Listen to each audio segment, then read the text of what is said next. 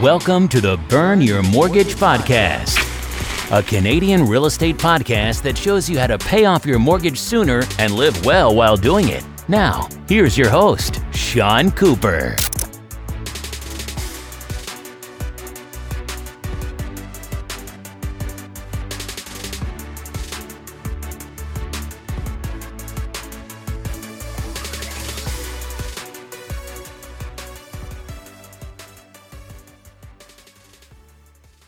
Welcome to the Burn Your Mortgage Podcast. I'm Sean Cooper, and it's great to be back for another episode. On today's show, I'll be talking to Kevin Cochran. Kevin is a sought-after speaker on the necessity of money management for families, teens, and young adults. Having been featured on radio and television programs across the country, he's spoken to well over 100,000 people, including professionals, students, schools, communities, and corporations on the importance of financial literacy and how to create a foundation for personal wealth. Kevin believes that money management is a lesson that we all learn eventually. Some learn it the easy way and some learn it the hard way. Kevin is also the co-founder of Enriched Academy. Enriched Academy provides a foundation to help people avoid the damage caused from learning it the hard way and to set the stage for people to take control of their financial health. I'm a big fan and supporter of Enriched Academy. I've taken Enriched Academy's online course, and I can honestly say it's the best financial program in Canada. It should be mandatory in schools across the country as far as I'm concerned. In case you're wondering, Enriched Academy isn't affiliated with the banks. You won't be sold on anything, but what you will get is the financial tools you need to better manage your money and build wealth. When you sign up for Enriched Academy, you'll get instant access to two of its most popular programs, its tools and resources, and its interviews with 32 of Canada's top financial experts, including yours truly. Enriched Academy's course has a big focus on real estate investing. It has courses dedicated to investment properties and private lending. It's worth signing up for those courses alone. To learn more about Enriched Academy and to sign up, visit burnyourmortgage.ca/academy. In case you don't feel like typing that out, I've included the link in the show notes. Signing up for Enriched Academy is money well spent. It's a course that literally pays for itself. Join Enriched Academy now and take your finances to the next level. Now back to the podcast. In my interview with Kevin, we discuss getting a deal on Dragon's Den, 8 ways to get a A+ beacon score, and different ways to invest in real estate, including investment properties and private mortgages. Without further ado, here's my interview with Kevin Cochran. Hi, Kevin. How are you doing today? Good, my friend. How are you? I'm doing great. Awesome. Well, I'm really excited to be speaking with you today and to hear your story. So can you tell us why you started Enriched Academy? The reason Enriched Academy started was more or less is actually by accident. A few years after finishing high school, I grew up in Toronto, in the Toronto area. And a few years after as a high school student, wasn't very smart. Didn't graduate with a high mark, and in fact, didn't even graduate high school. And after finishing high school, what I did, I went into the workforce, went and worked at Bayview Mall over at Bayview and Shepherd area, and then I became an assistant manager at Burger King, and then I was a mechanic, one of the worst mechanics I ever met. And it was interesting, 2 or 3 years after finishing high school, I was making all this money. It wasn't like I wasn't earning money, but I was, earning an income. But I found myself over $20,000 in credit card debt. I actually bought my first car on a credit card. And it was crazy. I joke around that my credit got so bad that someone stole my identity and my credit rating got better, right? And the challenge is that, at that point, I ended up getting in enough debt that my parents couldn't really bail me out of. I shouldn't have been in debt in any way anyways, because I was living at home for free. My parents weren't charging me rent. And so I was earning a full-time income, not a lot, but, still making $25,000, $30,000 a year out of high school. But I was spending all of that money. On top of that, I was spending $20,000 more, and I had no overhead, no rent, no heat, no hydro. My mom paid for the food at the house. So it was pretty crazy. So you started realizing, like, why didn't anybody teach us about money through our formal education? And so what happened was in my early 20s, I was fortunate enough to meet a guy by the name of Richard Robbins, and we grew this large sales training company. And, you know, in my early 20s, I went out, started speaking to kids, teaching kids about money. This is, again, you're talking about 20 years ago. There was no intention of trying to build a company. I thought, I want to become a better speaker. Let's speak at high schools teaching kids about money. I think they'll love it. And interesting enough, the first events that we did were a huge disaster for kids. You know, we just weren't really hitting the nail of getting the message through to students about how money works. You know, we were going in and talking to kids about, you know, when you retire by 65, and when you're talking to a 17-year-old about retiring at 65, they think they're going to be dead by 25. Over the next 10 years, again, without any intention of trying to build a company, I was going out there speaking. I spoke at over 1,000 schools, free of charge, teaching about money, but we ended up getting really good at teaching kids about money. You know, because what you have to realize is, I think a lot of parents give up. One of the biggest challenges, if you ask any parents, raising their kids is getting them to learn how to save money, right? You know, it just is. And I think the reason why is parents ask their kids to save money, and they try 2 or 3 or 4 or 5, 6, 7 times like my parents did, and then they just quit. Like, oh, it just didn't work, right? They're not ready to learn. And then it just falls on the back burner. And it was kind of like me doing the presentations at high schools. You know, if I would have quit in the first 7 to 10, the presentation would have been good. It took me 1,000 times to get through to kids to figure out what really triggered their appetite. And our presentation at these schools got good enough where parents were calling us up at night saying, I don't know what you did, but my daughter's going to university next year, and she was saving to buy a car. But in university next year, instead of buying a car, she wants to buy an investment property instead after speaking to you. So while she's in school, she wants to live in one of the rooms. She wants to rent the rooms to her friends. She's asking for a cosign for the mortgage. I can't believe you did that in 2 hours.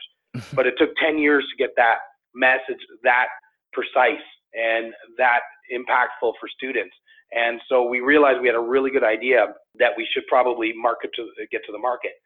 So we created a 6-week, 6-DVD course. We filmed what we were doing at schools, and we sold it for $200 a kit. It was a 6-week, 6-DVD course. And anyway, it did really well. We sold over 1,200 units in our first week. The company did over 200,000 in sales in this first week, which is pretty rare. And from there on in, it's kind of been history. So it's been pretty amazing. Well, that's a remarkable story, and that's not all. My understanding is that you also appeared on Dragon's Den, and that's really where you got your 15 minutes of fame, and that's where everything really blew up. Could you tell me a bit about that experience on Dragon's Den? Yeah, you know what? It was a really cool experience. We ended up getting on the show, Dragon's Den, and what happened was we went and auditioned. And funny enough, Jay and I, my business partner who went on the show with me, we auditioned. We role played to prepare ourselves for the audition in front of the producers of the show. And I mean, for 2 days, we locked ourselves in the basement. And I mean, we had 5 cell phones. Our friends were calling us, acting like the dragons, throwing all these objections at us. So we were really ready. And we went in. I mean, we nailed the audition to get on the show. The producers were like, that's one of the best auditions we've ever seen this year. They said, but just to let you know, you're probably not going to make the show. And we're like, what? And we were in Collingwood, Ontario. They said, listen, your program looks amazing. You guys are very, you look sharp. The problem is you're a TV program. Like, it's on TV. It's video. Like, it's a video-based program. How can we show video on television, right? It doesn't really work. And I remember we were driving back to my place. I just fully felt defeated. And then I'll never forget, we pulled over on the side of the 400. I was like, no, we can't quit. We got to get on this show, Dragon's Den. It's in our program, never quit. So I said, let's go audition again tomorrow, because they're open auditions. And so I said, where are those producers tomorrow? And then we realized they're in Vancouver, BC. Oh. And we're like, oh my gosh. So we literally just drove straight to the airport. And I don't know if anybody's ever flown across the country same day. It's not the cheapest thing in the world to do. And I'll never forget, we flew across the country, and we were ready to pitch them again. And we walked into the room, and the 2 producers looked at us. They're like, what are you guys doing here again? Like, we just saw you yesterday. Like, what did you do? We said, well, listen, we just spent $3,000 on flights, 12 hours on planes to spend 3 minutes with you. Like, please give us another shot. This program's amazing. The Dragons are going to love us. And then right there and then they actually said, okay, we've never seen this type of effort. We're going to give you a shot. You can go on the show. And so that was pretty cool. And then we ended up getting on the show. That was awesome. We had all 5 Dragons bid on the company. That only happened 5 times that year, where all 5 Dragons bid on a company. And we ended up signing a deal with Jim Treliving and Bruce Cochran, Jim Treliving from Boston Pizza. And we're proud to say we're the number one deal he's ever done on the show now. He's been on the show 13 years, seen 3,000 pitches. We're number one he's ever done. So that's a nice feather in the cap. And Bruce Cochran also has been just extraordinary to work with. And he was the founder of Lava Life. And again, just a huge supporter of what we do as well. Wow, that's an amazing story. I mean, flying across the country like that. I don't know if any guest has done that since then, but it definitely probably blew the socks off of the producers there, your commitment level. Well, you know what? It's just like anything in life, man. If you want something, just because you get rejected, you just have to find a creative way to go out there and get their attention. I remember, after high school, one of the odd end jobs I had, because the three main ones I had, as I said, was a mechanic working at Roots and Burger King. But, in between that, I also was a waiter at Kelsey's restaurant. And I'll never forget, I walked in to do an interview and they said, "Do you have any server experience?" And I said, "No, I've never done it ever." And they're like, "Well, we're looking for people with just experience, as a waiter." And I said, "Well, everybody has to start somewhere." And they said, "No, it's just not going to work." And so I actually took one of their menus home with me that night and I studied it, with just what toppings are on burgers and blah, blah, blah, blah, blah. And I think it was 2 days later, I walked in and saw the manager there again. I threw the menu. I said, "I studied your menu." I said, "Give me a shot." I said, "I know everything." And he's like, "You studied our menu inside and out." I go, "Know every topping on every burger. Give me a shot." And they gave me the job, right? And so I say that to students all the time, like, if they're going out there and trying to find a job, and because you got to earn money to save it, which is part of our program, you got to have money coming in. When McDonald's puts an ad or they're showing that they want to employ somebody, they're going to get 300 applications coming in. And when you're 16, 17, all the resumes look the same. So you got to find a way to stick out, right? Little things like that make a difference. Great advice. And again, amazing story. Thanks for sharing that with me. So just switching gears for a moment, credit is something that a lot of Canadians know that it's important to have good credit, but they just don't really understand the secret sauce, as I like to call it, about how you actually get good credit. So could you talk about some of the ways to get an A+ Beacon score?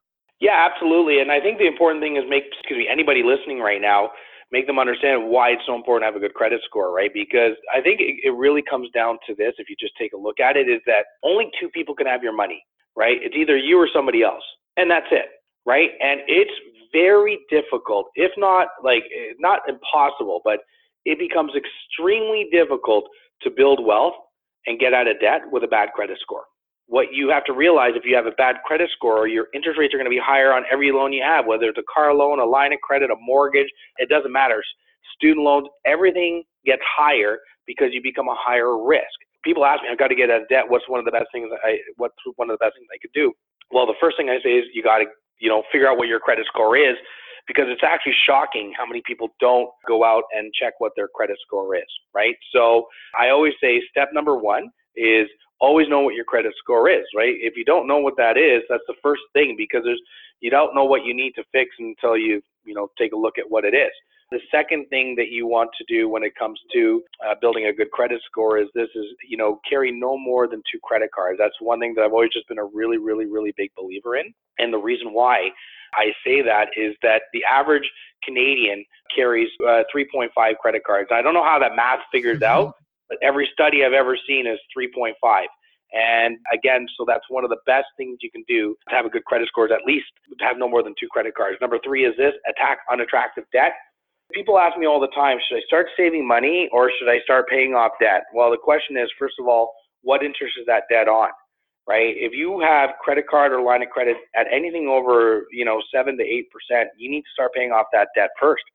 Because there's no point saving money getting a 5% return when you have some type of debt at 13%, right? Because you're going to go into more debt every single month. So that's another thing that you need to do to maintain a good credit score.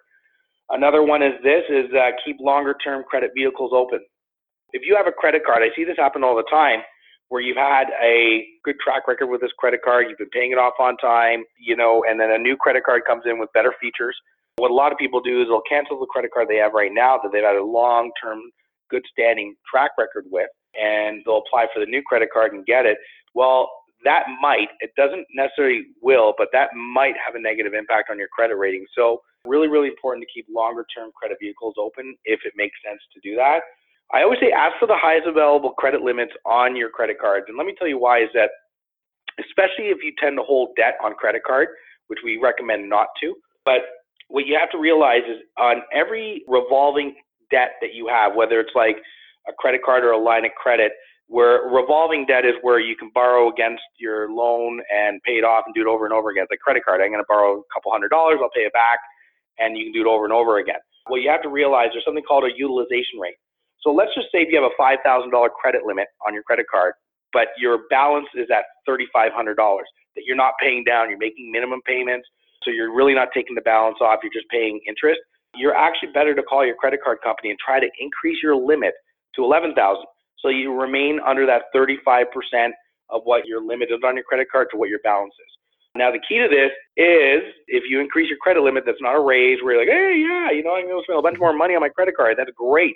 You want to make sure you aim to use less than 35% of what your limit is, especially if you're holding on to balance. Now, if you have a $5,000 limit and you max out your credit card every month, but you paid off in full, that's not going to affect your credit score. But if you're hovering over 35% of what your limit is and holding on to those balances, that might have a negative impact on your credit rating. The next thing is, especially for those of you, let's just say if you get declined for some type of credit, like you apply for a credit card or a mortgage and you get declined, and then go to another bank or a credit union, you get declined there. What you have to realize is that that's known as rate shopping. What you'll have to realize is that every time you apply for credit and get declined, that could have a negative impact on your credit rating, right? So again, make sure that you avoid doing that. Always make your payments on time. That's obviously one of the most no-brainer things that you could do, which has the highest impact on your credit rating, is, pay your full amount owing every single month on all the debt you have. And that would be the 8th thing that you'd have to do. Awesome. Thanks for all of those great tips. Now, saving for real estate is something that people struggle with, especially with the level of housing prices in big cities like Toronto and Vancouver. So I was just wondering if you could share some tips with our listeners on ways to save for a down payment, maybe making it a bit easier. Yeah, well, I wish I could say there's easier ways to do it, but really, as we all know, it's difficult to kickstart your life.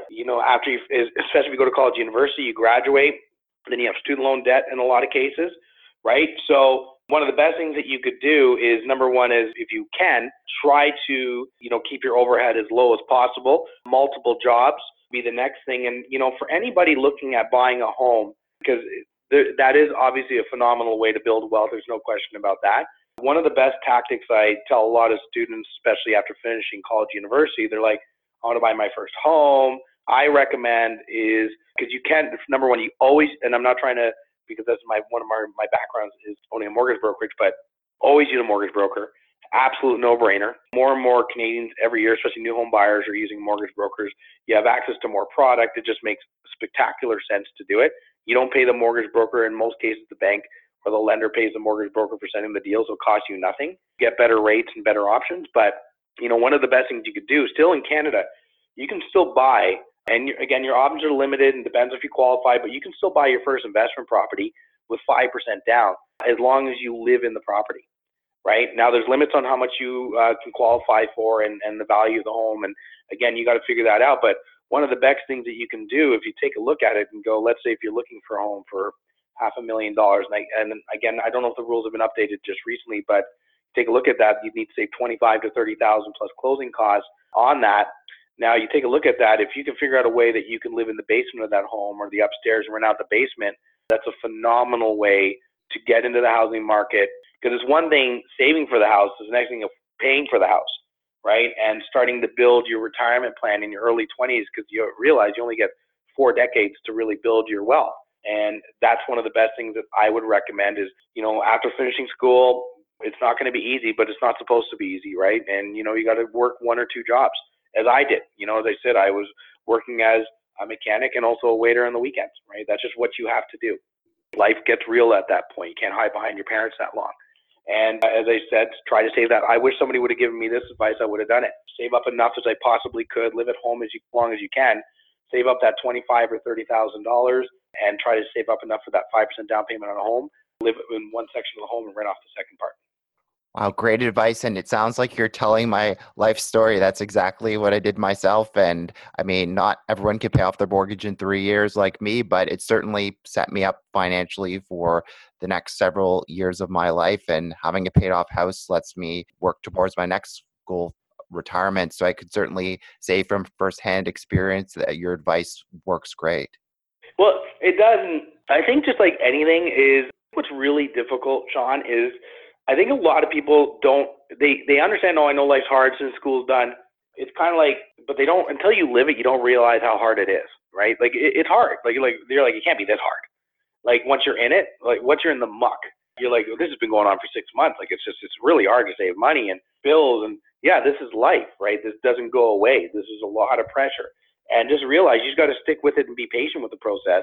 But if you do that, I'm an upfront double down the beginning part of your life, as I know you are too, Sean, right? Is to me, I rather double down the pain in my 20s and 30s, which is what I did, as opposed to being in my 60s going, oh man, like am I going to have enough to retire? Like that to me is stretching out the pain of money for decades and decades. I'd rather just really double down the pain of like, man, you know what? Pain being like, I can't party with my friends on the weekend because I'm being super disciplined right now because I'm trying to save and plant all these seeds for wealth so that I don't have to start worrying about money in my 40s and 50s and 60s, which is ended up what happening, right? Great advice. And related to saving for a down payment, could you talk about some of the benefits of investing in real estate and perhaps mention how you first got interested in investing in your real estate and maybe you could mention how you purchased your first property as well. Yeah, you know what? When it comes to real estate, here's the reality. They're not building any more land, right? And you take a look at it, Maslow's, top three things that you need to know. There's the chart, shelter, food, and clothing, right? So you take a look at it, something that people have needed since cavemen. So you obviously see that the majority of people with extreme wealth, 90% of it's built under real estate, right? It's a phenomenal asset to own. As an investment property, if it burns down, you have insurance, you can rebuild it. If the stock burns down, and I'm not saying don't buy stocks, right? You just got to figure out what your asset allocation makes sense. But, if a stock crumbles, there's no insurance on stocks, right? So if there is, let me know. You take a look at it, and this is a Warren Buffett quote, but Warren Buffett said, if you don't learn to make money while you sleep, you'll work to the day you die. And nothing's ever been more true. I really believe that because too many people believe that the older I'll get, I'll figure out ways to earn money and save and it just doesn't work that way. Like as you would know, Sean, buying investment property isn't instant riches, right? It's a long process. Like building wealth is not a sprint. Most people want it to be. It's a true marathon process. So, one of the things I had a business partner, Jay Seabrook, who was on the show Dragon's Den with. We own a bunch of investment properties together. I own a few on my own as well. And you know what? We bought our first investment properties in places that we couldn't go to Toronto, downtown Toronto, and buy investment properties. We just couldn't afford it. So we had to do what, a lot of people wouldn't want to do is we started buying our properties in Orillia, Ontario. For Orillia, that was 2.5 hours out of our way.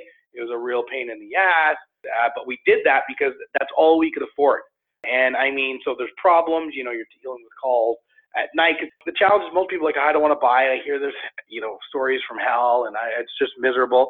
Well, again, it's running a little mini business, but once you get into the rhythm of it, it really is a phenomenal way to build business. Anybody who owns investment properties, you would know, Sean, they only have one regret, and that's they wish they would have started sooner. Exactly. And so we started buying our first investment properties in Orillia. They cash flowed decent. Then we bought our next one, and then we bought another one, and we bought another one, and another one. And they've done really, really well in Orillia. But again, we're talking over the last 20 years, Jay and I have been doing that. And then I also bought some places over at Yonge and Eglinton and a couple places at Glenard area as well. And, because when it comes to investment properties, you really benefit three different ways. Number one is you benefit from the cash flow of the property, the mortgage pay down, and the value of the home going up. So you're really increasing your net worth by threefold majority of years, right? Some years you're going to have payments on the property that, you're unexpected and, the markets go up and down a little bit. But, as you know, Sean, real estate markets up and down all the way up, right? So, yeah, it's an absolute no-brainer. Ask anybody who owns investment properties, they say absolutely own them, no-brainer. Awesome. And I'm just curious, if you were to invest in Ontario today, are there any good areas that you would look at first in terms of buying an investment property? I'd just be curious to hear your thoughts on that. Yeah, it's interesting. I'm working with some professional athletes right now, some CFL players actually. And if you're looking at getting in, and I'm not talking to some people are out there buying buildings and so forth. This still might be a good market, but I work with a lot of people that have investment properties, but the problem is they have no idea what the returns are every year. They're just like, well, I didn't put money into my investment property, so I guess it's doing good, right? Well, no, you should be tracking, everything on every property you have every single year. And anyways, one of the CFL players I was working with was in that boat. He's like, you know what? I own property in Windsor, but he didn't have any idea. He's like, I just don't put money into it. They're pretty well run, and that was it. And we're talking duplexes, triplexes, fourplexes. So and anyways, surprisingly, and again, the cash flow on them was phenomenal. His returns every year based on the equity on the property, the average, and I think he owned 10 of them there, was like 23%. And there was no savvy investing there. So Windsor would be one of the best marketplaces I would take a look at. I'm not saying you should buy there. I would just say take a look because I think it's a little hidden gem. It's a little out of the way for a lot of people, right? Windsor is 4 or 5 hours from Toronto, right? You're on the border with Michigan. But again, I was very surprised to see the returns in that, right? So, yeah. Awesome. And they have some great weather there. They're at the same latitude as Northern California. So certainly if you want a bit warmer weather than Toronto, Windsor's a good place to visit every once in a while. So. Well, there you go. So you know what? So next year, instead of going, I'll tell my kids that. Instead of going to Northern California, we're going to go to Windsor. Yeah, I don't think they'll buy that, but anyway. I'm just kidding. So awesome. We touched on this earlier about some of the different ways to invest in real estate, but I'd just be curious about some other ways, such as private mortgages, and perhaps you could quickly tell me how you can leverage some of the equity in your existing properties as well. I come from a mortgage background, and I saw a lot of mortgage brokers out there doing really, really well and doing it through private lending, through doing first and second mortgages. And I'll never forget, first reaction to it was like, well, who would do that? Like, why would you lend your own money on a house to somebody that you don't even know? If they have to resort to you to borrow money, how good are they? And that was just me being judgmental, right? Like judging it, not being curious. And so I got curious about it. And what I did is I went out and I realized what a huge opportunity doing first and second mortgages in Canada. You can do thirds as well. I probably don't recommend it, but you take a look at it and go, Canada has the lowest defaults in the world when it comes to mortgages. 1/4 of 1% of our mortgages default. And you take a look at it and say that, especially what happened in what the landscape of the mortgage industry looks like in Canada right now. Last year was a huge year with the federal government, implementing very, very, very heavy stress tests, especially with anything over 20% down. And we've seen the effects of that in the marketplace this year, right? And I think the objective, and I appreciate what the federal government is trying to do, is they're trying to make housing more affordable. But if you ever watched the movie Jurassic Park, yes, I have. Sean, and in the movie, Jeff Goldberg, I think that's his name, he says, nature finds a way, right? And it's the same thing when it comes to money. If somebody really wants money for a home, they're always going to find a way. What everybody was complaining about, it's harder to get money now.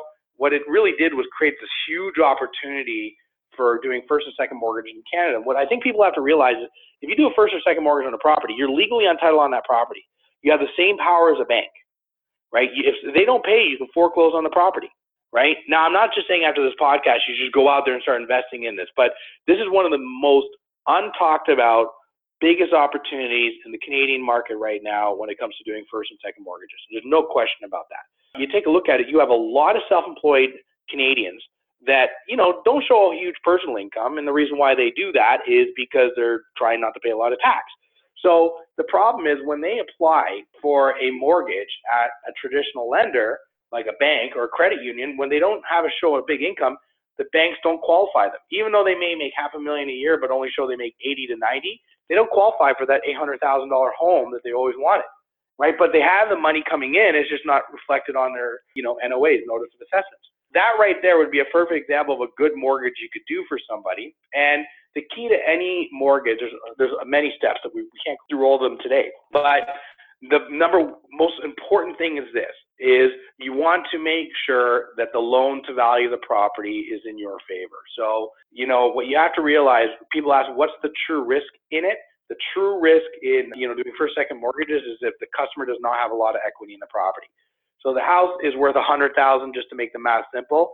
and the customer only has $5,000 or $10,000 equity in the property, only 5 to 10%, that's a high risk mortgage that I probably wouldn't do. I want to see a customer with at least, anywhere between 20 to 25% equity in the property, and then you can do a mortgage on that. And you're actually, in a lot of cases, you could be saving customers money. There was one deal that somebody came up and told me about. Was person was self-employed and tried to break the mortgage with their bank because they wanted to do a $50,000 renovation on their property. But to break a 5-year fixed mortgage with a traditional bank in Canada, if anybody knows this, if it's not a variable rate mortgage, it's a fixed rate, 5-year fixed, you're going to pay huge fees to get out. And this bank, one of the top 5 in Canada, the fee to break it was $27,000. Wow. And they're trying to get $50,000 out so that they can go out and do the renovation to sell their home.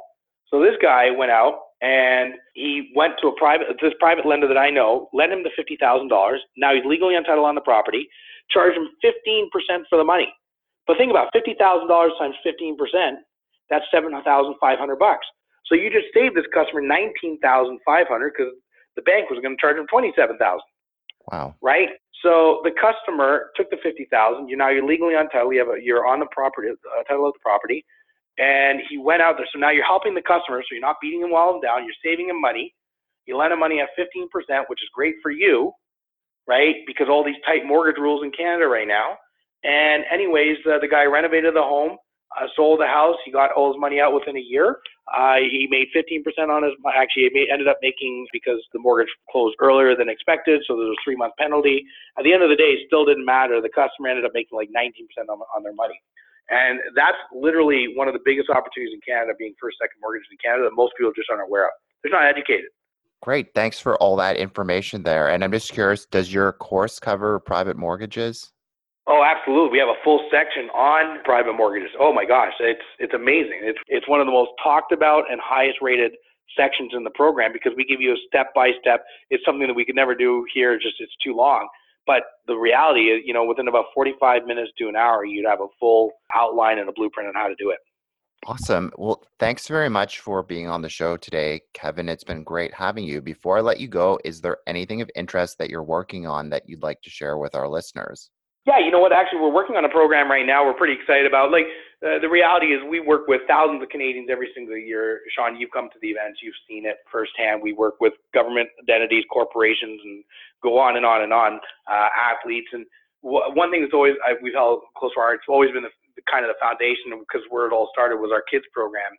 And we actually were relaunching our teen and young adult version. The one thing that we realized, we sold, I believe, something like 30,000 units of our teen program that parents bought to teach their kids about money. The problem was a lot of parents had a hard time getting their kids to watch it, which is a valid reason. Like, when a 17-year-old play video game or watch a program about money.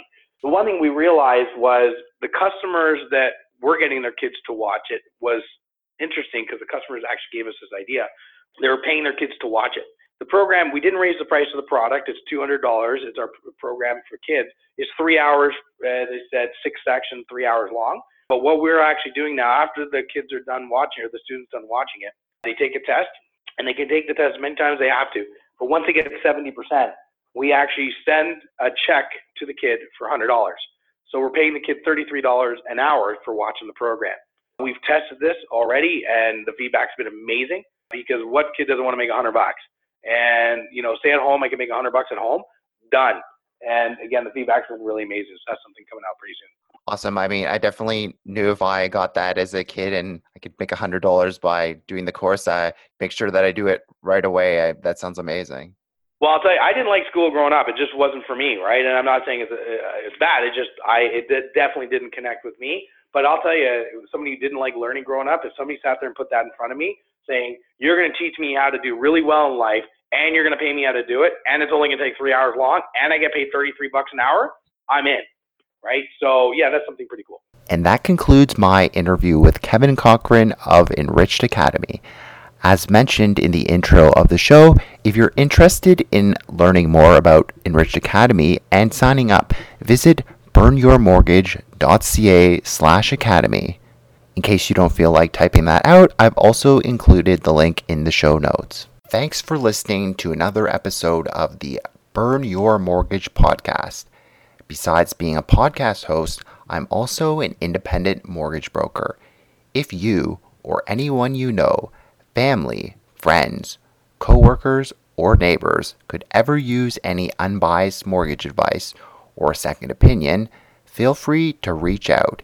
Email me at Sean, that's SEAN, at burnyourmortgage.ca, or call or text me at 647-867-3711 for a free mortgage consultation.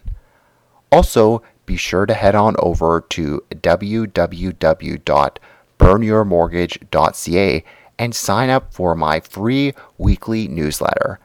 As a small token of my appreciation, you'll be able to download my ultimate mortgage checklist on choosing the perfect mortgage.